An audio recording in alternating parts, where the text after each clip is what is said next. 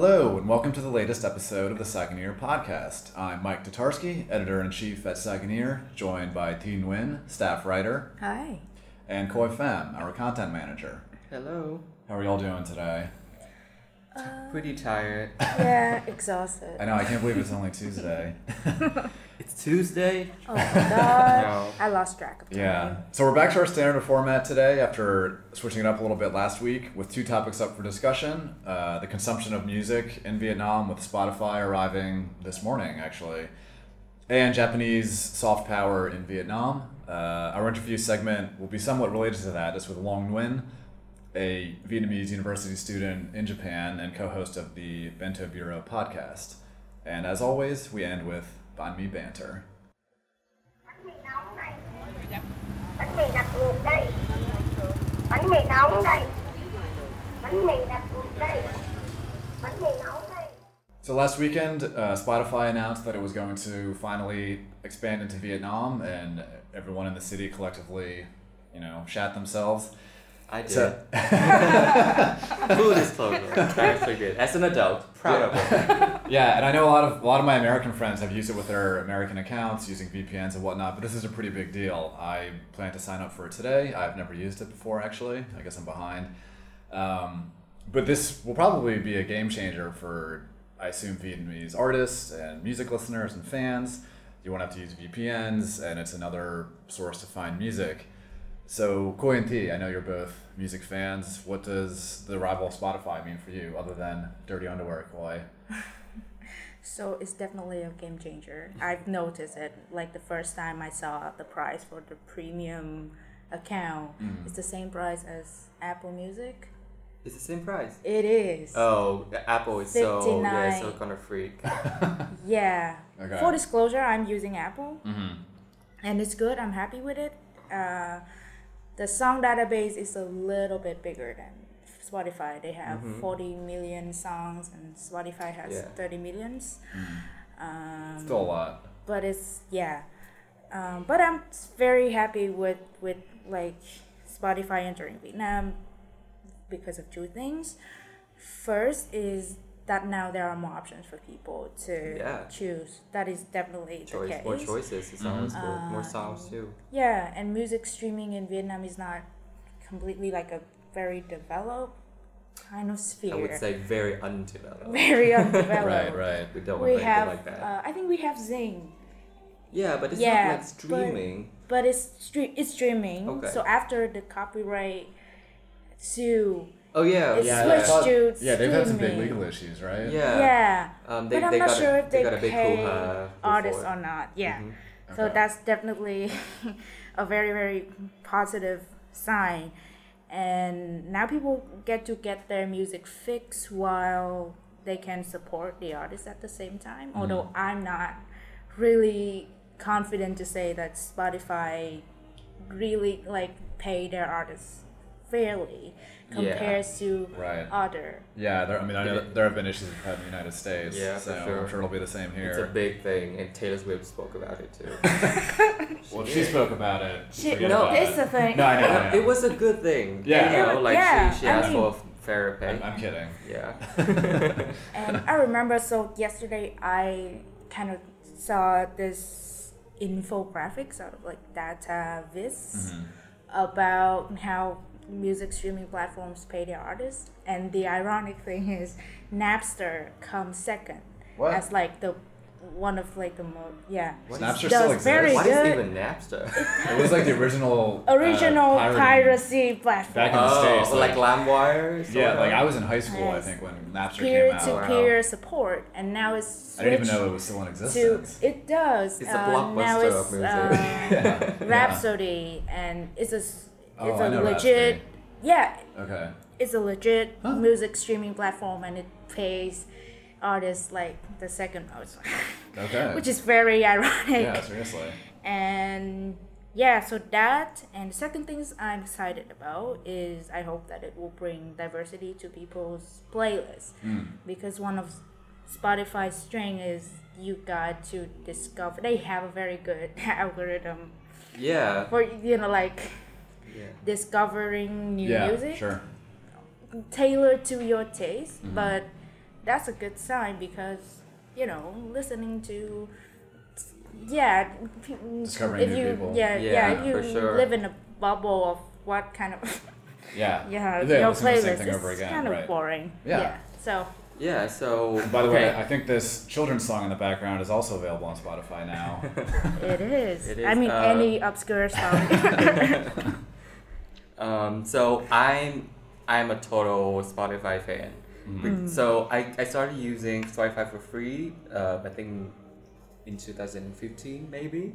But then the Apple Music came out, and then I signed on for the trial. The 3 months trial was for free, and it was just so it wasn't so. I would say, if you are looking for a particular song from a popular artist, Taylor Swift, for example, you would probably find it on both. But the thing is, like T said, Spotify has this algorithm from Spotify is so much stronger than Apple.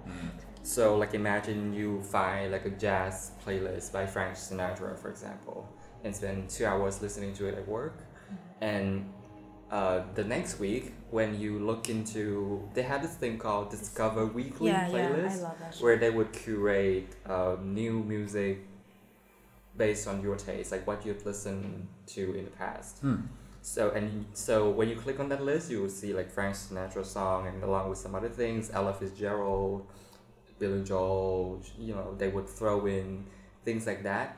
But it's strangely always something you would like. Yeah.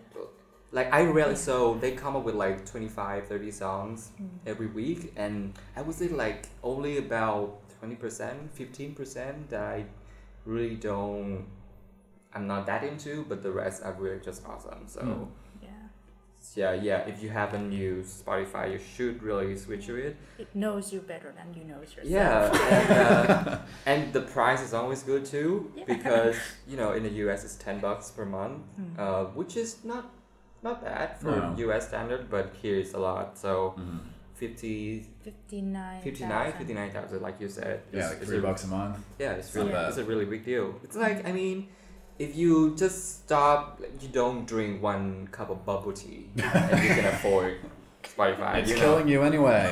Yeah. But the thing is, okay, I'm gonna go into like the weakness now. Yeah. But the thing is, because we are such a new market, I don't think we have that many Vietnamese artists on either of those. Apple Music is a little better because it's linked to iTunes, and like a fair share of artists that have already uploaded their stuff to Apple Music and iTunes. But for Spotify, I've tried curating a Vietnamese list before, and it's really, really sad. It's just hard to do. just lackluster at best. So it'll be interesting to see how, if they manage to get all the big names from the Vietnamese music scene to sign up. we discussed that a few episodes ago, talking about indie music here and how it can be difficult. Most people are on SoundCloud at the very least, but not the major streaming services. Because I think for indie music and making music in general in Vietnam is still very much a hobby thing. So if you do music as a hobby, you upload it to SoundCloud or YouTube, things like that, where you want people to just listen to it and enjoy it, instead of uploading it to Spotify, for example, to monetize it. But I think on the other hand, it might also be interesting. This whole Spotify thing is, like you said, in conjunction with piracy, because it's such a big thing. Yeah, it's. I would go as far as saying that it's in our culture now. It is. At least I internet actually culture. never realized piracy is a thing when I was like a kid, and it's like, of course, downloading music for free is like the norm. Because you grow up going to all this free site and downloading for free, you don't even think of it as piracy.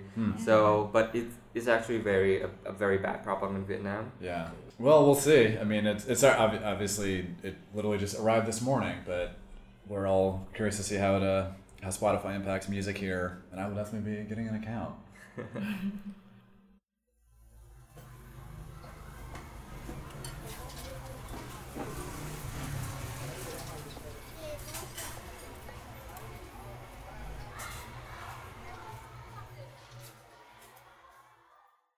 When it comes to discussing countries with a strong reputation in Vietnam, no conversation would be complete without mentioning Japan. While Singapore may be the envy of city planners, especially in Saigon, it seems like Japan, for many just average people, is sort of the paragon of culture, civility, general order, those sorts of things. And unlike China, it's an Asian power or superpower even that very few people have any problem with supporting. And in return, Japan is also very supportive of Vietnam. Both countries they're really tight economically and politically and business-wise. And Japan, every year, it spent billions on infrastructure help, expertise, and funding. They've helped fund and build the Saigon River Tunnel, some of the huge new bridges in the Mekong Delta, of course, the Metro line. It's impossible to miss the Japan signs there. If any Japanese government officials listening, we're sorry. It's taking so long, and we're sorry. Yeah, and in fact, last year, the Japan External Trade Organization conducted a survey, and Vietnam is now second to China in terms of Japanese business interests looking overseas, in terms, countries they want to expand to. We're still waiting for Muji. Yeah, and of course, our office is we're not immune to this. We all love Muji, and I love Uniqlo. Most brands I don't really care about. Whenever they come here, I'm gonna freak out. And of course, there's a Family Mart in every corner. 7-Eleven is expanding. Japan's presence is hard to miss. But Koi Thi, when did y'all start noticing Japan's presence? So, mostly through popular culture when I was a little kid, and I think my neighbor have a PlayStation, and they have all the Nintendo games on it. Oh, yeah, of course. And Mario, I'm so cheap, I cannot afford that shit. So Street Fighter. Amazing. I love that.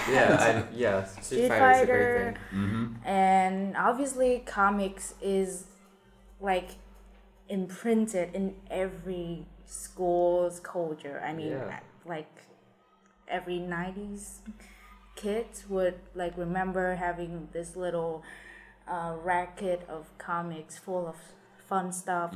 Dragon Ball.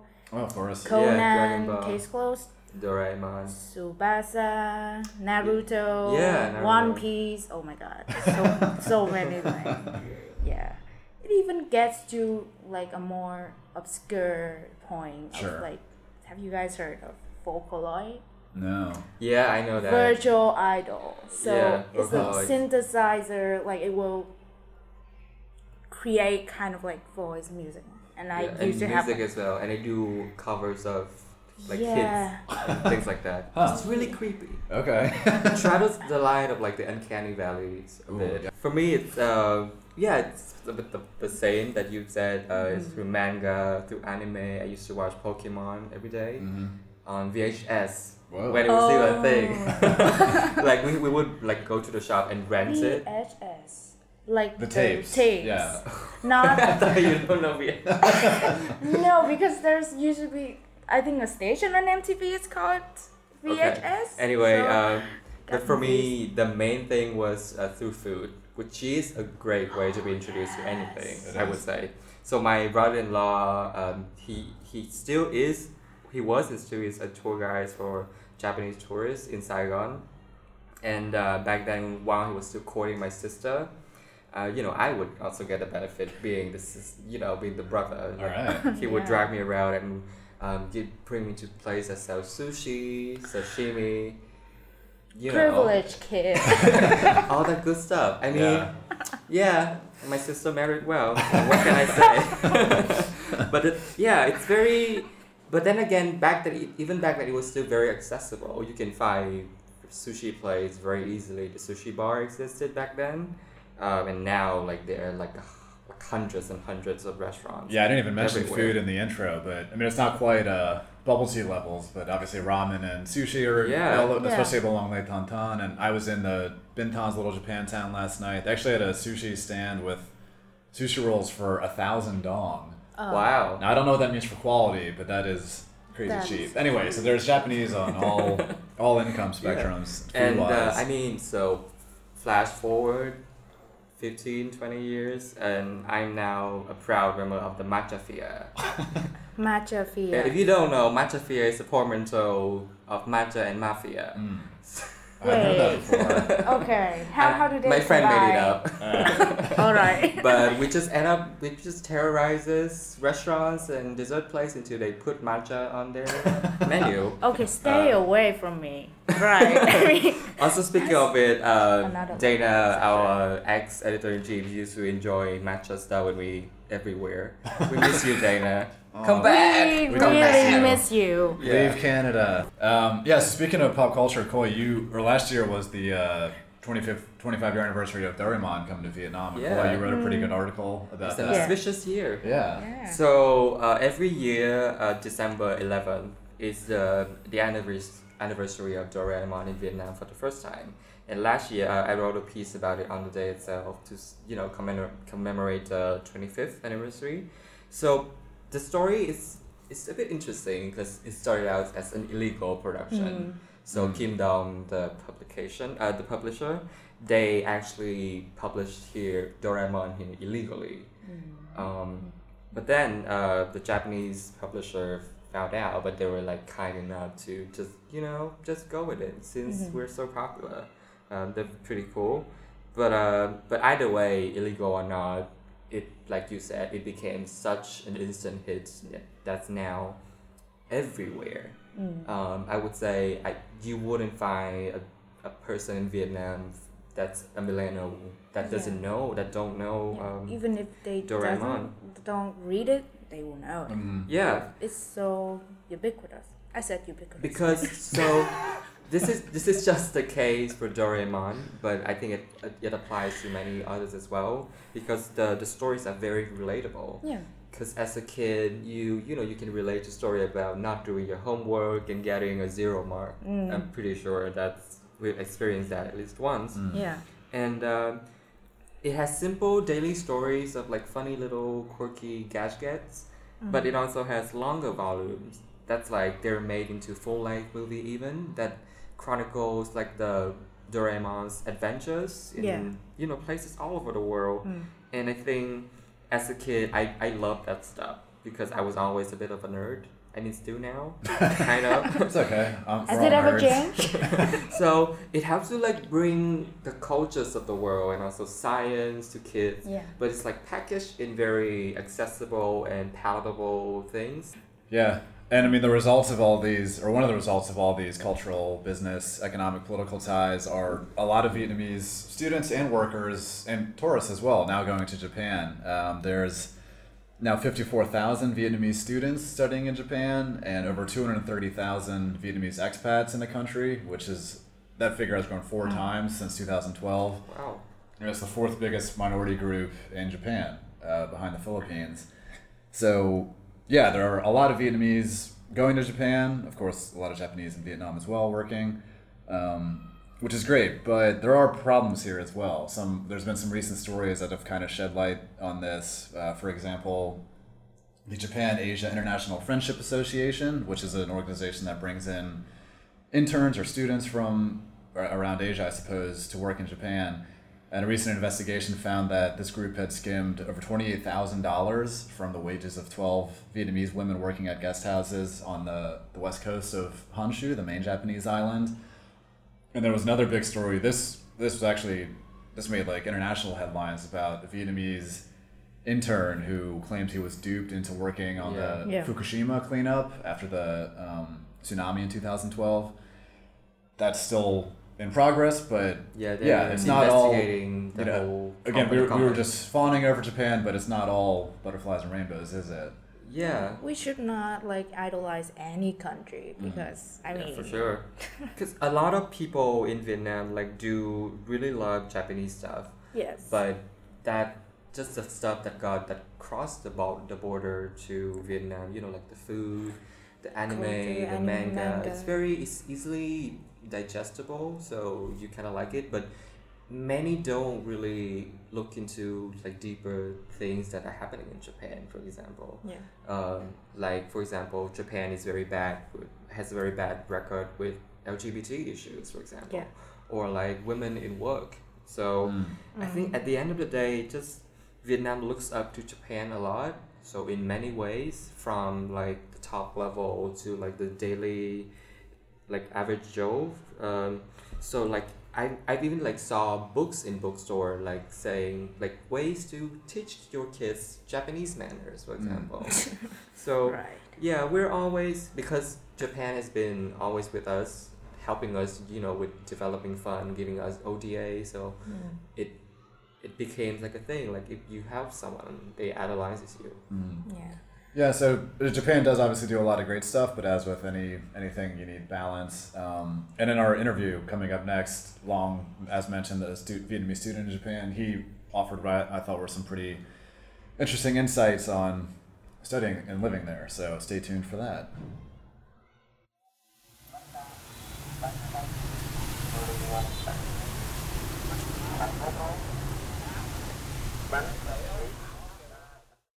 I'm here with Long Nguyen of the Bento Bureau Podcast based in Japan.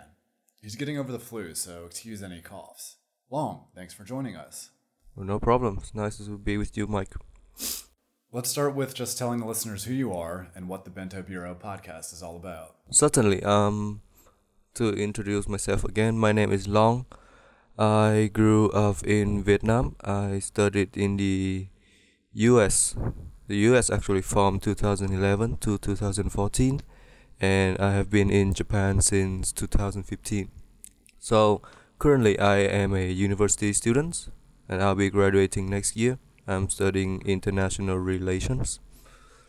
Talking about my podcast, let's start from the original idea.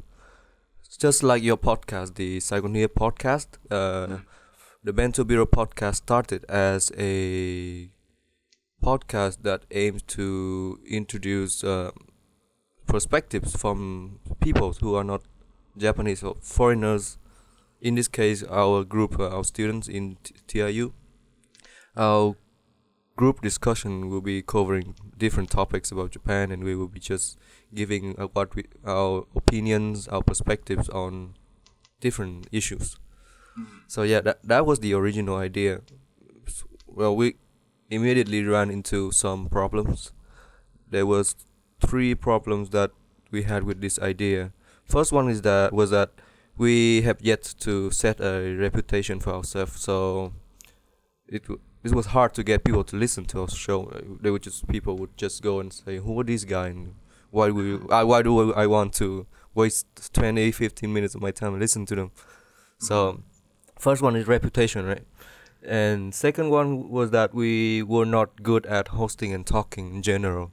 So this kind of format, this kind of show, it requires a lot of chemistry between the co-hosts, and so that was something that we couldn't reach the level of chemistry and banters, anything. And lastly, we were trying a bit to be academic, so we're trying to be educational, but the problem was that we were not experts in any of the topics that we were talking about. So we're just normal students giving our opinions, but sometimes we tried a bit too hard to give something like an expert's insight, something like that. For example, we would talk about topics like education, schooling in Japan, and sometimes we would use our research papers as a source of information. So that was not really suitable for the discussion. Right. So after having run into those 3 problems, we sat down one day and we discussed it over, and we decided that we would change our format into kind of an interviews with people, with guest speakers. We would invite people who are in the know. We will invited professors or people who have experiences on certain issues, certain topics that we would like to talk about. So, for example, I'm looking at right now, we talked to Professor Gregory Noble. He's a expert in Japanese political science. He's from Tokyo University. We talked to Professor Tom Gill. He's an anthropologist from Aoyama Gakuin. He did research on homelessness in Japan. So that was some of the examples of some of the guest speakers that we brought in later on in our show. So that's kind of the current plan for us and how we run things. Okay. And how old is the podcast? Let me see. We started around April of 2016, if I remember correctly. Our first episode released on June 30 of that year. So Getting towards 2 years old. almost, yes. Are podcasts popular in Japan, or is this a pretty new concept for a lot of people? Podcast in Japanese, I don't know because my Japanese ability is limited, so I'm not sure about that. But podcast in English, there is a podcast network, the Japanese podcast network. Okay, so we have different podcasts on there. We have what's it called? We have Deep in Japan by a guy named Jeff Kruger. We had a chance to talk to him for our latest episode. So that's one other podcast. We have the ALT Insider by James. He helped people who comes to Japan to become English teacher. So that's another podcast that he runs, and he also invited us to the podcast network. So great thanks to him. Right. So in terms of viewership, there will be around for each episode we would get around 300, 200. That's for our podcast, and I think the numbers is the same for other as well.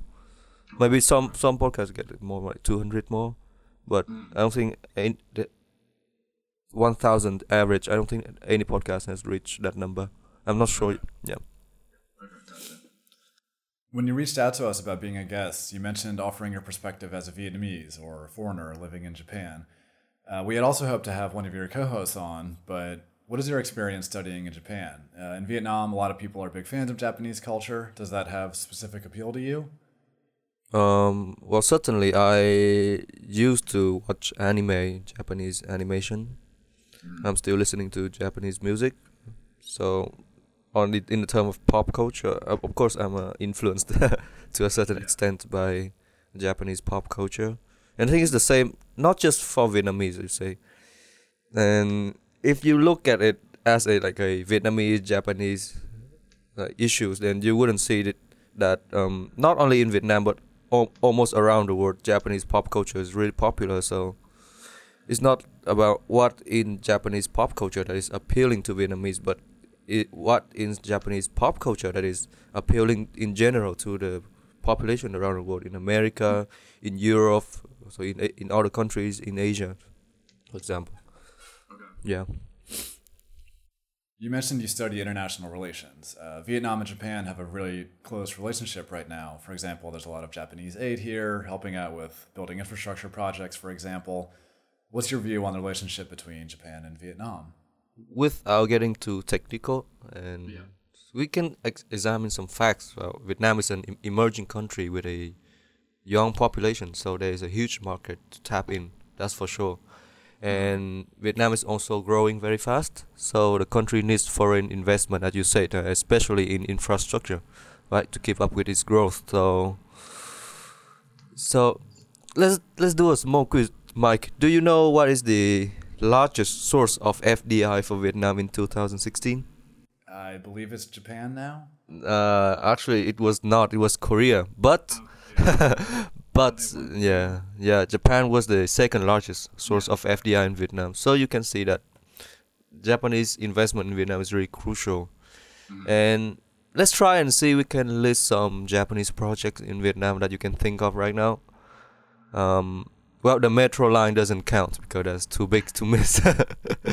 Right. So you can think of the airport in Saigon, for example, the Tân Sơn Nhất Airport. So the renovation of the airport was done by the cooperation of Vietnam and Japan. Then we have Nội Bài International Airport in Hanoi, and that was done by with help from the Japanese. I think on the internet there was this advertisement made by the guy who made the movie 5 centimeters per second. Do you know that movie? The anime. It's okay. Very famous guy. It's amazing animation. So show the kid who grows up, follow his dad, and becomes an engineer who goes to Vietnam and oversee the construction of the airport. So you see that even the what Japanese are doing and around the world, they are referenced in like pop culture of Japan as well. So so certainly Vietnam is not like an outlier in this case, and Vietnam is a really big market and a big place, destination for Japanese investments. You mentioned that you recently went on a trip to Vietnam with one of your co-hosts. What was his impression of Vietnam since he's lived in Japan for a few years? Well, if you don't mind, I would like to read his message on social media after the trip, and I think it really captures what he was thinking about the trip. Okay. He wrote here, I went to Japan and ended up having more Vietnamese friends than I could ever hope for, so it was inevitable for me to go someday. Although my trip is finally at its end, Vietnam has captured my heart in a way that I never anticipated. Every province from the south to the north boasts spectacular diversity in its nature, lifestyles, and climate. Coming from life in Japan, it was really nice to experience the genuine sense of community that thrives on the streets. Most importantly, I had chance to experience Vietnamese life with my friends who I have come to love and respect so much. Thank you for taking time out of your busy schedules to come and drink some fine bubble tea with me. I will be sure to return someday and when I'm older just to see how everything changes. For now, however, it's time to return to my people in Doha. So that was his message. You can see that he really enjoyed the trip, and especially the buzzing atmosphere and the lifestyle and just the streets of Vietnam in general, I think. Well, that's really nice. You mentioned what you just read, that Buzz made more Vietnamese friends in Japan than he expected. Is there a big Vietnamese community there? Yeah. In our school there's a big Vietnamese population, half of the school. And which city is your school in? Our school locates in Saitama, Kawagoe, Saitama, a small town in the west of Saitama Prefecture. So that's like 40 minutes from Tokyo. Why do you think there's such an appeal for Vietnamese students there? The school really puts a lot of effort into promoting the program to students around the world, and especially students in Vietnam. I think in Vietnam alone there is a huge demand for education, quality education. So families, when they have money and they have the financial capabilities, they would seek to at least send the children to, for example, Japan, maybe closer Australia. If they have more money, they would like to send the kids to America, to the UK. So having being aware of that demand, the school then set up an office in Vietnam and actively trying to promote the program. So I think that's one reason why there are a lot of students enrolling in our school. What is your experience living in Japan and being Vietnamese? I've been to Japan and absolutely loved it, but it is known for being pretty rigid in terms of society. How has your experience been? Yeah, you're right when you talked about how it is really rigid, but as a Vietnamese living in Japan, I think I have it harder than my fellow friends who are not Asian, because see, if you are, for example, you are from America or from Europe, and you really stand out in Japan. Not just Japan, but in Asia in general. You go outside and people would know that you are foreigners. But for us Vietnamese, we kind of look Asian. Some of us might pass the test to look like Japanese. So even when you go outside, you go to a store, you go to a restaurant, and then you open your mouth, people expect you to speak fluent Japanese, but actually you cannot. So it's kind of hard for me. You feel the pressure, you say when you open your mouth, people think you have something wrong with your head. Right. So we do not get the foreigner card, the free pass out of jail. So that's just like a daily life annoyance, but not really affect your life that much. It's just a small annoyance. Right. Do Vietnamese students at your university get jobs in Japan afterwards, or do they just learn there and then go back to another country to work? I cannot speak for all of the Vietnamese students, but from my observation, a lot of Vietnamese students they take a part-time job when they enter university here. Around the second semester, they would start going around and look for part-time job, often restaurants, or some students might get into like convenience store. But most students they would work in either small factory or restaurants. So that's during the school years, right? They would go to class, then they go to work, and then they go back. And because our program is relatively new, it's only been 5 years now since the first batch of students enter school. So I don't think there are any Vietnamese students who have graduated yet. So I cannot tell what are the plans or what some students might do after school. But I think the general choices are either to get a job in Japan or pursue higher education. What about you? What's your plan once you graduate? That's hard. Right. I'm at a point where there are new ideas popping up every day. So a few months ago, like half a year ago, I would say I would want to go to higher education after school, and then like a month or two ago, I thought maybe I could stay and keep working on the podcast because it's picking up the pace right now, and I would like to see it going further. And while doing that, I could maybe still go to higher education and work on the podcast on the side, or I could. Then now that this is just a few weeks ago, I thought that maybe I could get a job in Japan. I like to work in a news agency, so maybe I can find an English news agency and work there.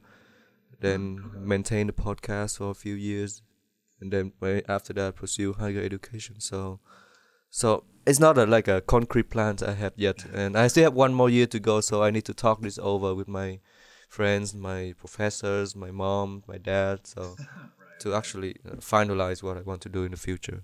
Last question. Where can listeners find the Bento Bureau Podcast? Okay, so you can check out Bento Bureau Podcast on SoundCloud. Bento Bureau Podcast, we just migrated from Squarespace to SoundCloud maybe 3 months ago. All of the episodes are on SoundCloud. Some older episodes, we are working to tweak the audio and fix some issues. So when you go on SoundCloud, and you be able to listen to the newest remastered edition of our older episodes. Or you can also check out our website, bentobureau.com, and you can also listen to our episode through our website. Just click on the episode, and then there'll be a SoundCloud players, and you can just click and listen to it. You can follow us on Facebook as our main social media channel. You can also contact us on Twitter, Instagram.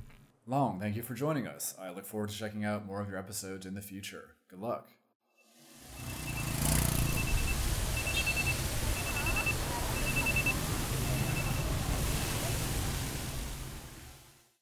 Now it's time for Banh Mi Banter, when we go around the table and each share something we can't stop bantering about. So, P, what are you bantering about over your Banh Mi? So a few weeks ago, I came across this community, and they call themselves Study Blur. So it's basically study plus Tumblr, then Study Blur.